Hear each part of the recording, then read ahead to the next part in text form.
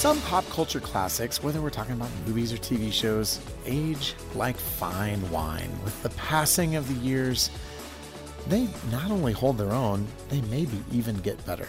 And others, well, it doesn't seem like much time has to pass at all before culture at large begins rendering a harsh, retroactive verdict.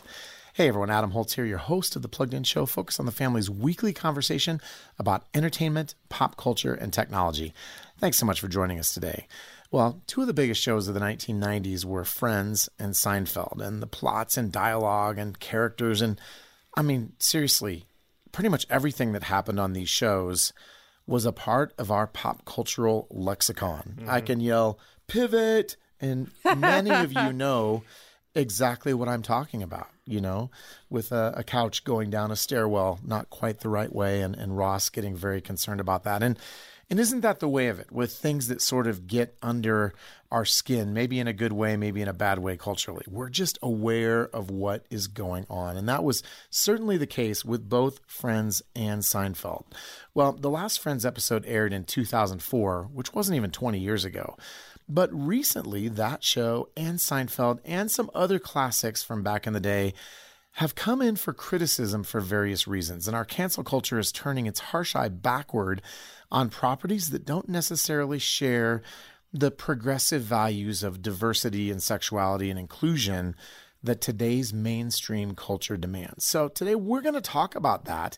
And we're also going to talk about how we help our kids to navigate a world in which such judgments are being pronounced. And, you know, whether that means we can't go back and watch some of those things. Not that we're probably watching Friends or Seinfeld with our children. I just want to be really clear about that. But it's a long list. And there's a lot of kids' movies that have come in for that kind of criticism too. And in our second segment, Paul Acey will join us to talk about the new big screen version of Judy Blume's classic story, Are You There, God? It's Me, Margaret. And frankly, Judy Blume is not without some concerns for a lot of people over the years too. So maybe we'll circle back to this conversation as well with regard to what do we do with stuff that people are concerned about. Well, joining me for our first segment today are Jonathan McKee, Kristen Smith, and Bob Hoos. Hey, everyone. Hello, Adam. Hey. Are we off to a good start? Great. Oh, yeah. Okay. Absolutely. Well, you're good. doing all the talking. So well, that's true. That's true. And Keep going. I will say for our listening audience that allergy season is in bloom, and it's bugging my voice a little bit, but hopefully we can soldier through it today. Well, I thought for our icebreaker for our conversation this week, we would talk about this. Do you have a movie that you remember absolutely loving as a kid or as a teenager that you've seen again recently and thought, oh boy, that doesn't hold up as well as I remember it? Who wants to go first today? I'll go. All right, Bob. I've talked about this one movie. It's a Christmas favorite of mine, and I've talked about it a number of times. It's called Holiday Inn. Okay. And I still love it. I mean, it's not like it doesn't hold up, but it does have some elements that a number of, well, you could look at it and go, yeah, probably not. Right. And it's just it's a story about this guy who has a little inn that just opens for holidays, and people come in and they do all these great musical numbers and everything. It's a Bing Crosby film. Uh-huh. And I've heard of him. Yeah, he's from way back when. But anyway, there's one celebration of Lincoln's birthday, and they do it in blackface. And it's not like they're doing it as a way of slamming anything, but still, it's definitely less than comfortable. And I think I would say that probably anytime you see it now screened, they cut that. They cut that out. Well, and that's exactly what we're going to be talking about in our main segment today is, you know, movies that included stuff that at the time nobody thought anything of, but in retrospect, it's like, oh, well, maybe we need to rethink that a little bit. Yeah, actually, in this one, they included it almost as a celebratory moment, you know, because they were talking about the Civil War and the black community coming out of the Civil War happy, you know, and so it was, it just didn't age well. Okay. Kristen? So usually when this question is proposed, right, it's about what's happening culturally. And this has some elements to it. But I watched 16 Candles in high school. And it's not, okay, I was gonna say. 16 Candles was not ever a wild favorite. But I think as I've watched them, as I've gotten older, I can mostly look at not every 80s movie, but a vast majority and think, what on earth is happening? Whoa. So it just seems like a lot of 80s movies, they were able to do kind of whatever they wanted. Yeah. Whether it comes to like sexual content or racial slurs or things like that. Like and some were very rapey too. Yes. There are a lot of like Very instances. rapey. 16 Candles. Yes. Yeah. A lot of instances where you're like, wow, this was totally normal? Question mark. So yeah. Right. That's funny. That's the exact movie I was going to say because I love John Hughes, The Breakfast Club. Yeah. Planes, Trains, and Automobiles is so entertaining. But every time the foreign exchange student is introduced, there's like this gong in the Every background. And it pretty much this one girl is just this inventory basically. Yes. She's just kind of like passed around, and it's all just kind of ha. It is interesting because there's some even on a more innocent level, like I loved Mr. Mom, but the whole premise is kind of funny. It's like, what if a dad, had to watch his kids, while the woman went out and worked? That would be so weird, And so it is funny that there's some of that stuff where you just kind of look back and you're like, oh, interesting that was, so bizarre at the time. So Yeah. Well, mine's an 80s movie too, and I hope I don't earn like tomatoes being thrown at me digitally. But man, I saw Back to the Future recently, and I'm like, I know this is one of the 80s classics. It's been a long time. It just doesn't hold up. Really? Really? See, I haven't seen it recently. What was it that fell apart for you? I just cringed through the whole thing. Really? I felt like Michael J. Fox's role, almost from start to finish, just made me go, oh, No, man, is painful. it because his mom sort of has a crush on him when he, in the past? Yeah, no, not even necessarily because of that part of the plot, but I just thought, I don't know. There are a lot of movies that I can go back and watch from earlier eras, and I think, wow, I can see why people love this. I mentioned that in the beginning. I think Casablanca absolutely holds up today. And we could go through a long list of those classic movies. And it just felt dated. It felt just cringy. I'm like, oh man, well, that's interesting. This movie is embarrassing me. I can hardly even watch it and see. Me too. I know. So I think this is a great segue, and we've already started talking about it, into our conversation today. And I want to start by saying, I think that sometimes as Christians who are concerned with the forces of culture that go against what we cherish as believers, we can think that things are just getting worse and worse and worse and worse. Mm-hmm. And certainly I think there are areas where things are getting worse. I think you could watch a show like HBO's Euphoria and say, oh man, the content here in trying to depict these lost teenagers is crazy over the top. Or Game of Thrones, or we could pick out a lot of examples of things that have really egregious content. Often it's sexual content. Yeah. Often it's violent content, and think, oh, it's just all getting worse. I would suggest that culture isn't, this bull charging forward always, but it is more like a hurricane, like I said in the intro, in that storm is rotating and our cultural sensitivities are changing. And so some things get better and some things get worse. And for example, we look back and you can watch movies from the 60s, 70s, and 80s and everybody's smoking, right? Nobody thinks anything of it. Yeah. You don't see that today. And even when you do, somebody will say something like, well, I know I shouldn't be smoking. Like there's this self-aware thing, or it's only the bad guy and the smoking is just, a negative virtue signaling that, Or it's a retro detective movie. Exactly. And so I would say that we have gotten more sensitive and maybe less sensitive at the same time. Yes. So there's complexity there. But that influences the way our culture looks back and evaluates things have come before. So you guys have even given some additional examples here, but what are some other examples, sort of in the vein of Friends and Seinfeld? And maybe we can talk about those two as well, what the concerns are with them for people looking back now. But what are things that are not aging well in terms of where our contemporary, and I'm talking mainstream culture, not necessarily a Christian perspective, what's coming, sort of under the microscope these days? What I find interesting is that they are coming under the microscope, and it's because we live in this world where you can stream everything. We talked about Friends, or we at least brought the show up.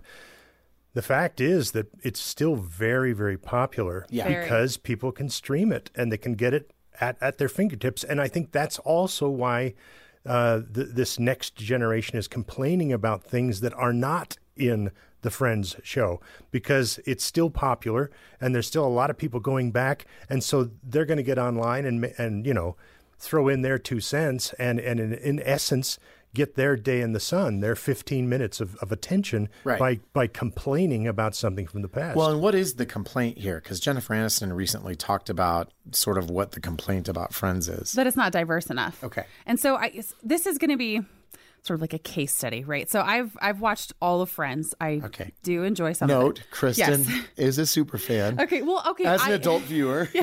I went and I saw the reunion as well. Right. And there were clips from people all over the world of all different nationalities talking about how much they loved Friends, how comforting Friends was for them over the years. So I find it very interesting, right, that there's a lot of loud voices right now talking about a lack of diversity, when in the same vein, Girlfriends, which was a show in the 2000s, which is predominantly Black, we could argue the same point, right? There wasn't enough diversity in that show. And there's a whole slew of arguments that you could probably walk down that road.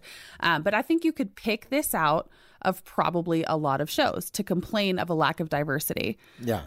Well, and I think they were also talking about it not being as reverential, let's say, to like gay issues. Yeah. There are a lot of jokes then. Isn't it Ross who has his wife was a lesbian, and then she remarried another woman. Yeah. In fact, Friends, I think, was one of the first shows that had a lesbian marriage. Well, and at the time, it would have been seen as very progressive. Very progressive. It was, yeah. And now it's not progressive enough. Because it's not reverential enough, because Ross would toss out jokes about his lesbian ex. I think this is and I'm sure we'll get there, but this is a very interesting conversation when you're talking with your children or your family about how we view movies in light of either culture or scripture, right? Right. Because this is going to be like the main conversation where someone might find a huge issue with there not being enough reverence towards, I don't know, or enough promotion of like the LGBTQIA culture, whereas scripturally, like that's not something that we're promoting. It's not something that we're looking towards. So it's just interesting. There's a lot of ways we could have this conversation.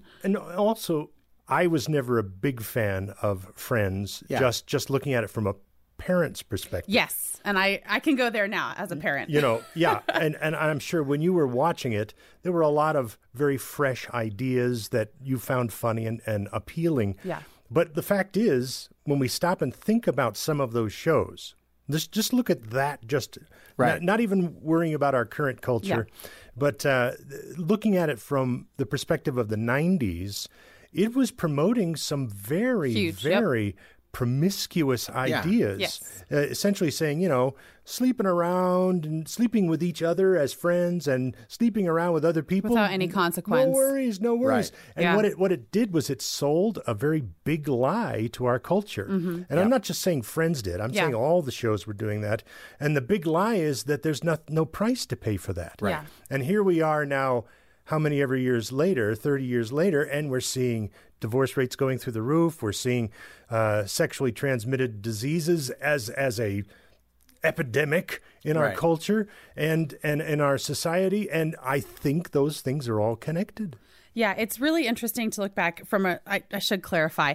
I did watch it growing up, and I still watch it occasionally, and I do love the characters. And this is a hard, pass with kids because I don't think I'd let my children watch it. And so I'll take that to the Lord later. Probably something I should have a conversation about. But there are a lot of things that I in this episode of Kristen Talks with God. I mean, I think we should be honest about this, right? Like the things. So anyway, so part of it is I cannot stand how they joke about pornography, because pornography is in and of itself this horrific thing that has led to sex trafficking is like the third largest business in the world right now. And the U.S. is like the highest buyer. Anyway, so there's so much that you could get into, but there are so many problems. And it's not just about diversity. Right. And as we, look to where we are currently as opposed to the past, we could probably pick out the exact same issues. Yeah. And I think the thing that's so interesting about this whole subject is the world has a different barometer than us. There's a different plumb line.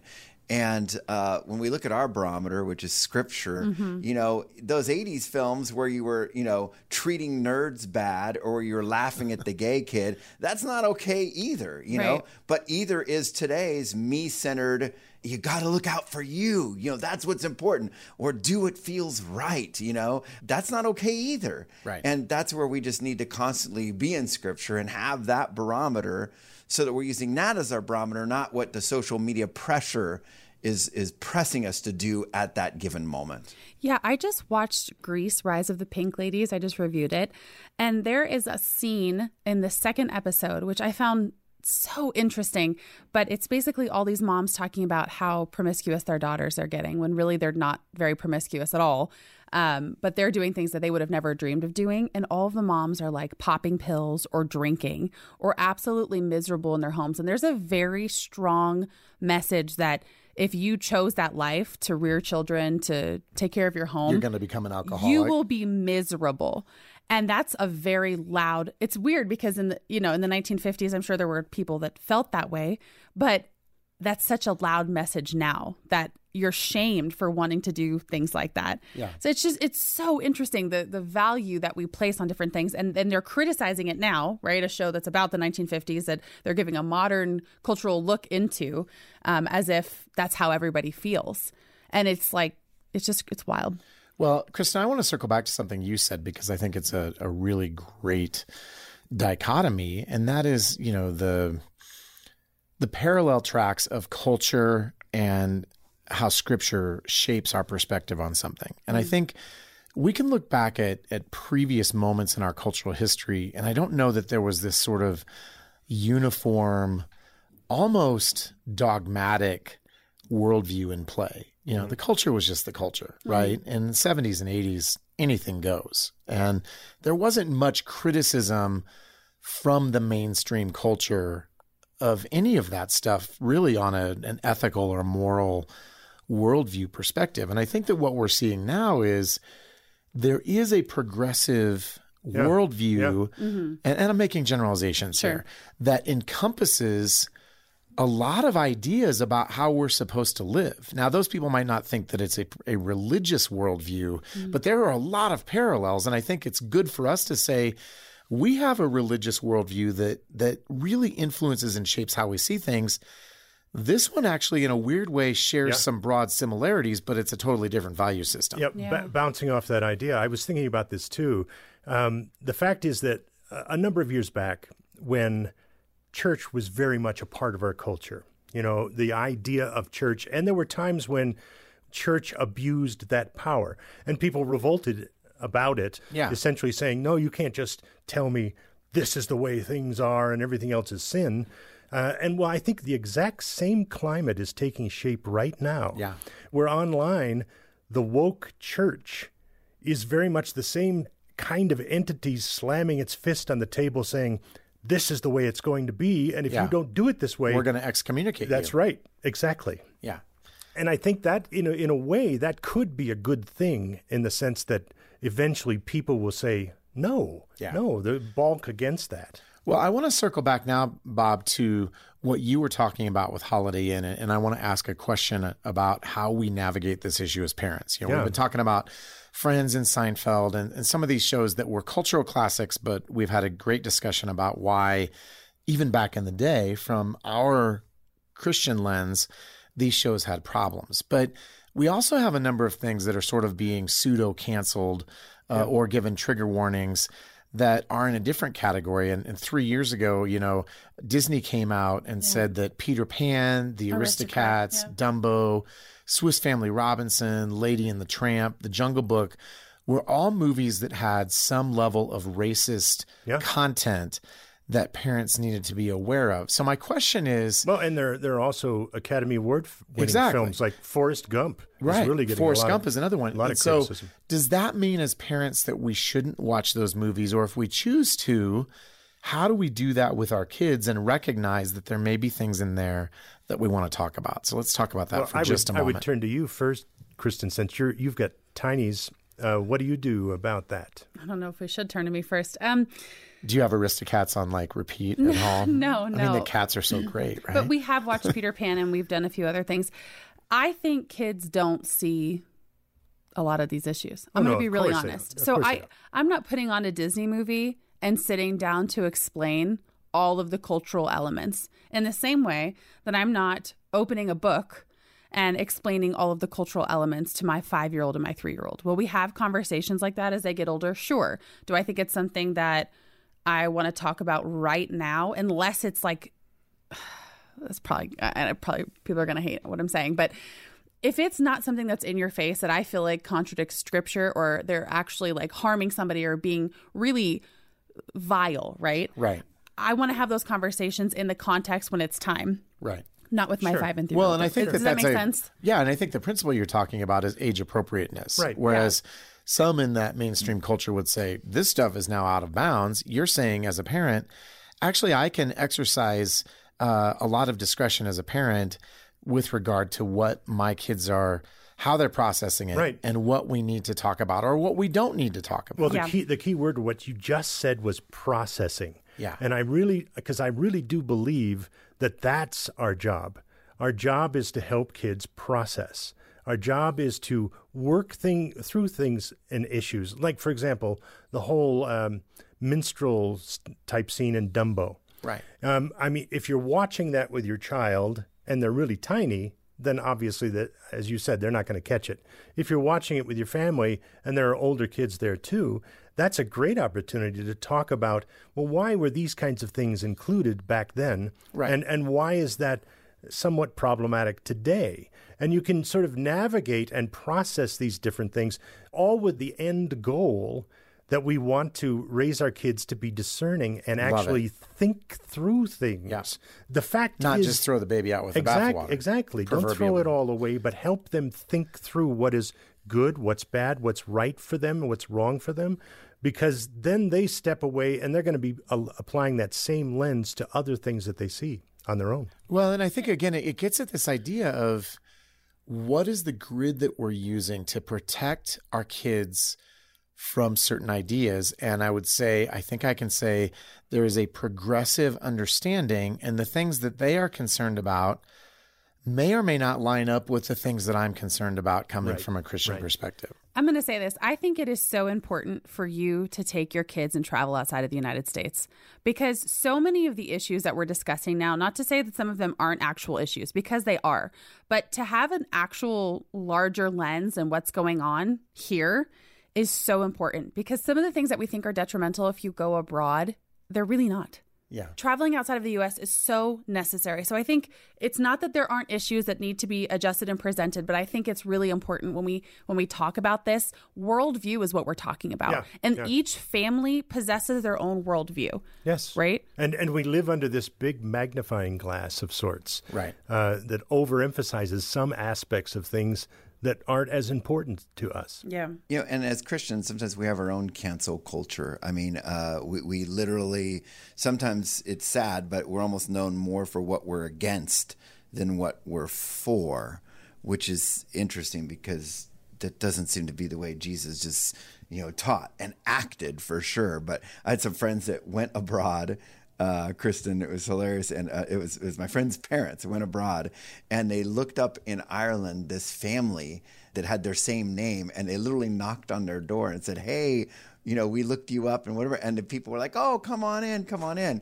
Well, as they sat down, these conservative Christians here from America sat down, and immediately they were offered something to drink, alcohol, and they were offended. Oh, my word. They were offended about this. So later it comes out, they have this conversation, and they admit, they go, oh, well, we wouldn't drink. That's, we were honestly offended. And they had this kind of interesting conversation where they talked about it.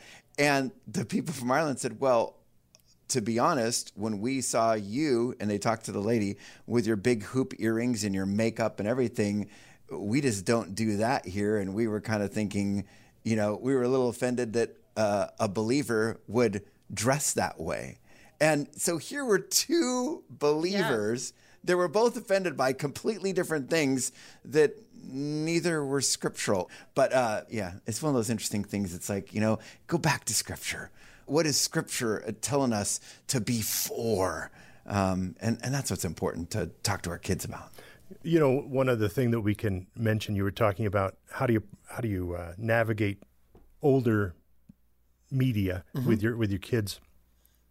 I think you can talk to your kids about the era they were made in too, and give it context.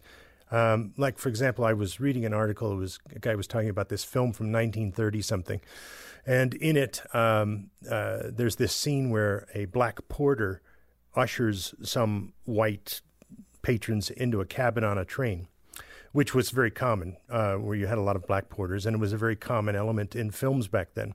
And he was very concerned. The guy had a nickname like Snowflake or something like that. And he was very concerned with that from a modern lens, and why the film didn't look at things from Snowflake's point of view, even though the film had nothing to do with him. He was just a character in a scene. And I think sometimes we become so hypersensitive to things that it does distort our view.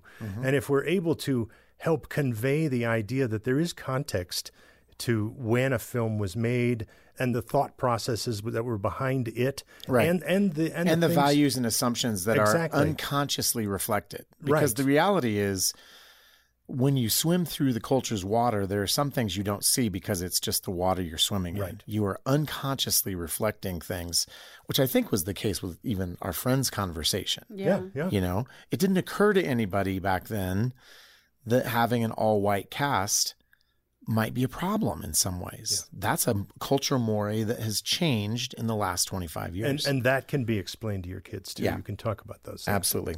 Well, I want to end our conversation by making a big observation about what we've been talking about here today. If you have been listening, you have probably heard the words talk, conversation, intentionality, worldview. And with all of this stuff, we want to be engaging with it purposefully with our kids. We want to help them see that it's fine to enjoy a story or a movie and to laugh and to be entertained, but we want to be thinking critically about the values and the ideas that are coming at us. And sometimes, if we're willing to do that, we can actually navigate things that the culture might say, oh, no, shouldn't watch that, exactly the way that we have been talking about here today. So great conversation today, guys. And I hope that this equips you who are listening at home to have great conversations with your family as well when these sorts of things come up as possibilities. Like, should we watch this? Should we not watch this? How do we deal with it?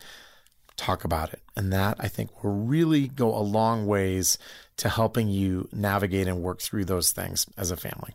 Thanks, guys. Well, joining me for our second segment today is our very own Paul Acey. Hello, Paul. Hello, Adam. And you are here to tell us about a story that has been floating around for a very, very long time. When I hear the title, Are You There, God? It's Me, Margaret, I'm like on the bus in fourth grade. Oh, I mean, it takes me back to the 1970s like that. Yeah. So, this is a book that many of us loved and read. And Judy Blume sort of later became this weird icon of controversy. But and this book was one of the more controversial and this was one of the more controversial ones. But just watching the trailer to familiarize myself with it, it didn't seem like it's going to be super controversial. But is it? What do we need to know about this adaptation of a classic book that was sort of beloved and sort of problematic all at the same time? Yeah, it was really beloved and kind of problematic for some parents, right? And when you talk about this book, I think it's been around longer than you have. Snap. It was actually written in 1970. I was here in 1970. Do you know what month it came out? I don't know what month. Come on, Paul. Sorry. I should have done my Well, research. we're contemporaneous, which is a word that I think does not get enough usage in modern parlance. Yeah. So you're right. It has been around for a long time. Judy Blume has been writing books that many people, including me, have loved. You know, I was a big Tales of the Fourth Grade Nothing. Blubber. Who didn't read Blubber? Yeah, so she knows how to touch a certain age of kid who reads her books. Yep. And probably Are You There, God? It's Me, Margaret is maybe one of her most famous books. Yeah. The movie pretty much follows the book from what I remember. Did you reread it? I didn't reread it, but I was familiar with it. It's basically about this girl named Margaret who moves to New Jersey. She has lived in New York City all of her life. She is forced to move to New Jersey because her dad gets another job. Which I'm guessing is not a happy thing for Margaret. It's not a very happy thing for her. She's very, very frustrated. And that's where her conversations with God begin. She just prays initially that if they have to move, hopefully New Jersey won't be terrible. She gets in with this group of kids. They sort of take her under her wing. She's dealing with a lot of things through those kids, through her new school. And it's really a story about growing up. She is in the middle of adolescence. She's at the beginning of adolescence. Poignant coming-of-age story. It is funny and poignant, and because it deals with those early stages of adolescence where the body is changing, things are happening in a lot of different areas, that is where some of the controversy is centered. It has been banned in a lot of schools because it dealt with menstruation. Okay. So that's a very huge theme within that. So for families who is that in the movie too? It is. It's a Okay. huge theme in the movie because it's portrayed as sort of this bridge between girlhood and womanhood. And Margaret worries that she's going to be late to the party, as it were, because her mom got her first period late. Some of her friends are already getting it. So it becomes this very, very big sensitive issue for her. And it deals with those and similar issues throughout the movie. So for families who are sensitive about those issues, the interest in boys, the changing of the bodies, this might be one that they might want to stay away from.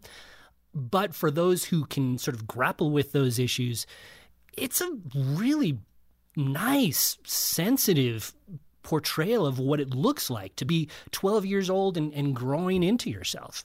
Well, I love that. And I think that it's a great example of something that we often talk about at Plugged In, that we don't feel like it's our job to, do thumbs up or thumbs down gladiator style on everything we review. Our job is to give you the information you need to make the best decision you can as a family. And it seems like there will be certain families that are probably going to hear what we're talking about here today and think, those aren't issues I want to deal with through a movie. And there are others going to say, you know what, we have started to talk about that, and maybe this opens up a deeper avenue of communication and connection on a conversation that's not easy. I mean, I think any parent who has ever tried to walk through this, it's awkward. And there's no way around the awkwardness. And I think part of Judy Blume's appeal is that she understands the awkwardness, she captures it, and she maybe gives us a kind of entree, if we want to go there, into talking about that reality, right? I think that's absolutely right. That is really the core appeal to Judy Blume. For some reason, she remembers her childhood. She remembers these critical moments in our lives with a clarity that you don't often find in old a lot people. Of writers. Well, exactly. You do find this montage of people who talked about how much this book meant to them as they were growing up, how much it made them feel seen, how much they felt understood because they felt some of these same emotions that Margaret's going through. That's one of the strengths of writing of movies like this, if you can deal with the content. If you're ready to deal with the content, it can be an interesting trip. Well, and let me ask another question about content, and then we'll bring our conversation in for a landing here. We've talked about the content kind of thematically, that it deals with puberty and adolescence and those biological realities. Are there other content concerns that, we might typically list in our plugged in reviews that parents should be aware of? Absolutely. And again, just like this one, it is a very critical part of the story and one that can swing a couple of different ways. Okay. In the title, it's Are You There, God? Okay. This is a very, very spiritual movie in a way. Okay. So that's not just a little trite plot construction. No. Her parents have decided not to raise her in any particular religion. Her mom is Christian. Her dad is Jewish. That has caused a lot of problems with the mom's parents, who essentially disowned the mom because she married a Jewish man. Oh, wow.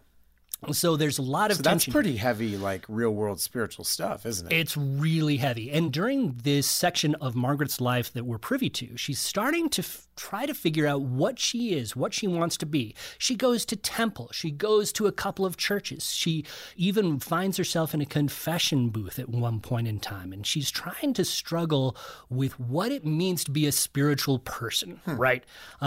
She prays to God throughout the entire movie. And she gets more and more frustrated because God is not answering her the way that she wants. So not only do you have this girl who's going through some really interesting emotional, physical changes. Just the developmental stuff. She's adolescence. Right. She's dealing with a lot of heavy-duty spirituality, which is all really part of becoming who we become, right? That's a really critical part of this. And I found it pretty resonant. But because of some of the issues, because her relationship with God can be a little bit messy, that's another thing that parents might want to watch out for. Well, and again, I think, as you said, it feels like this one could cut both ways. I think for those of us who are really trying to raise our children in the faith, we want to have realistic conversations about what prayer is, what it means to talk to God, what it means to trust Him for His guidance and His answers. And I think there may be some people who think if it seems like God's not answering, that's not a helpful story. And there may be some who say, sometimes when we pray, the answers aren't clear. Right. And maybe this is, sort of a launching point to what does it look like to just talk to God as we move through our lives? Because it seems like there's a conversational element to how she deals with God that is kind of winsome to me. It is to me too. And I got to be honest with you, I was really moved by those spiritual elements within the movie. Were you surprised by that? Did it catch you off guard? It did, honestly, because I found myself getting a little misty toward the end. Because so often in movies, these spiritual elements, even though they're so critical to so many of us, they're often ignored. This is a movie that does not ignore them. Interesting. It deals with them honestly. It deals with them difficultly in some ways, but the fact that it deals with them, and I think so many kids and adults can sympathize with her walk. It made it pretty resonant for me. Interesting. Well, as always, if this is a movie you're interested in, we would encourage you to go to Paul's excellent review at pluggedin.com and get all of the details about, that and other things that might be in the movie. But thanks, Paul, for bringing us up to speed on an old school classic getting a new treatment in theaters this weekend. Thanks so much. Well, now it's time for a segment we call Name That Movie, in which each of us has to give a maybe humorous, maybe exaggerated line or two about a movie, and everybody else has to guess what it is. And so we want to have fun, and, we can play Stump the Chump a little bit, but, if you need more than 3 clues, it's probably a little bit deep in the weeds. So I thought I would lead us off today with a softball that you'll probably be able to get. Are you ready? Yeah. Or you got your thinking caps on? Let's do it. Ready. Okay. An earnest young hero confronts his mortal nemesis, only to learn that the man in black is, closely related to him. Which Star Wars movie was that from? Luke, I'm Of your course. father. I'm your You know, father. everyone Which one Adam was it does from? is always going to be Star Wars. Just answer Star Wars no matter what he says, you know. That's right. We'll be Well, right. no, I felt like I was changing it up because it's Empire Strikes Back. There you go. Empire So, Strikes I Back. mean, Yeah. Can I Don't hate on me for always picking Star Wars. I've Although never that- seen all of them. I know. I don't think I've seen all of them. Are you talking about the classics? yes, the classics. The original three? We're gonna have a party and watch Star Wars with Kristen. sounds terrible. Yes, I do. I'll go next. Let's see, for it. because I'm sort of winging this one. Let's see. A man loses his family and then becomes Scottish to be near his kids. What? So I married an axe murderer? No? No.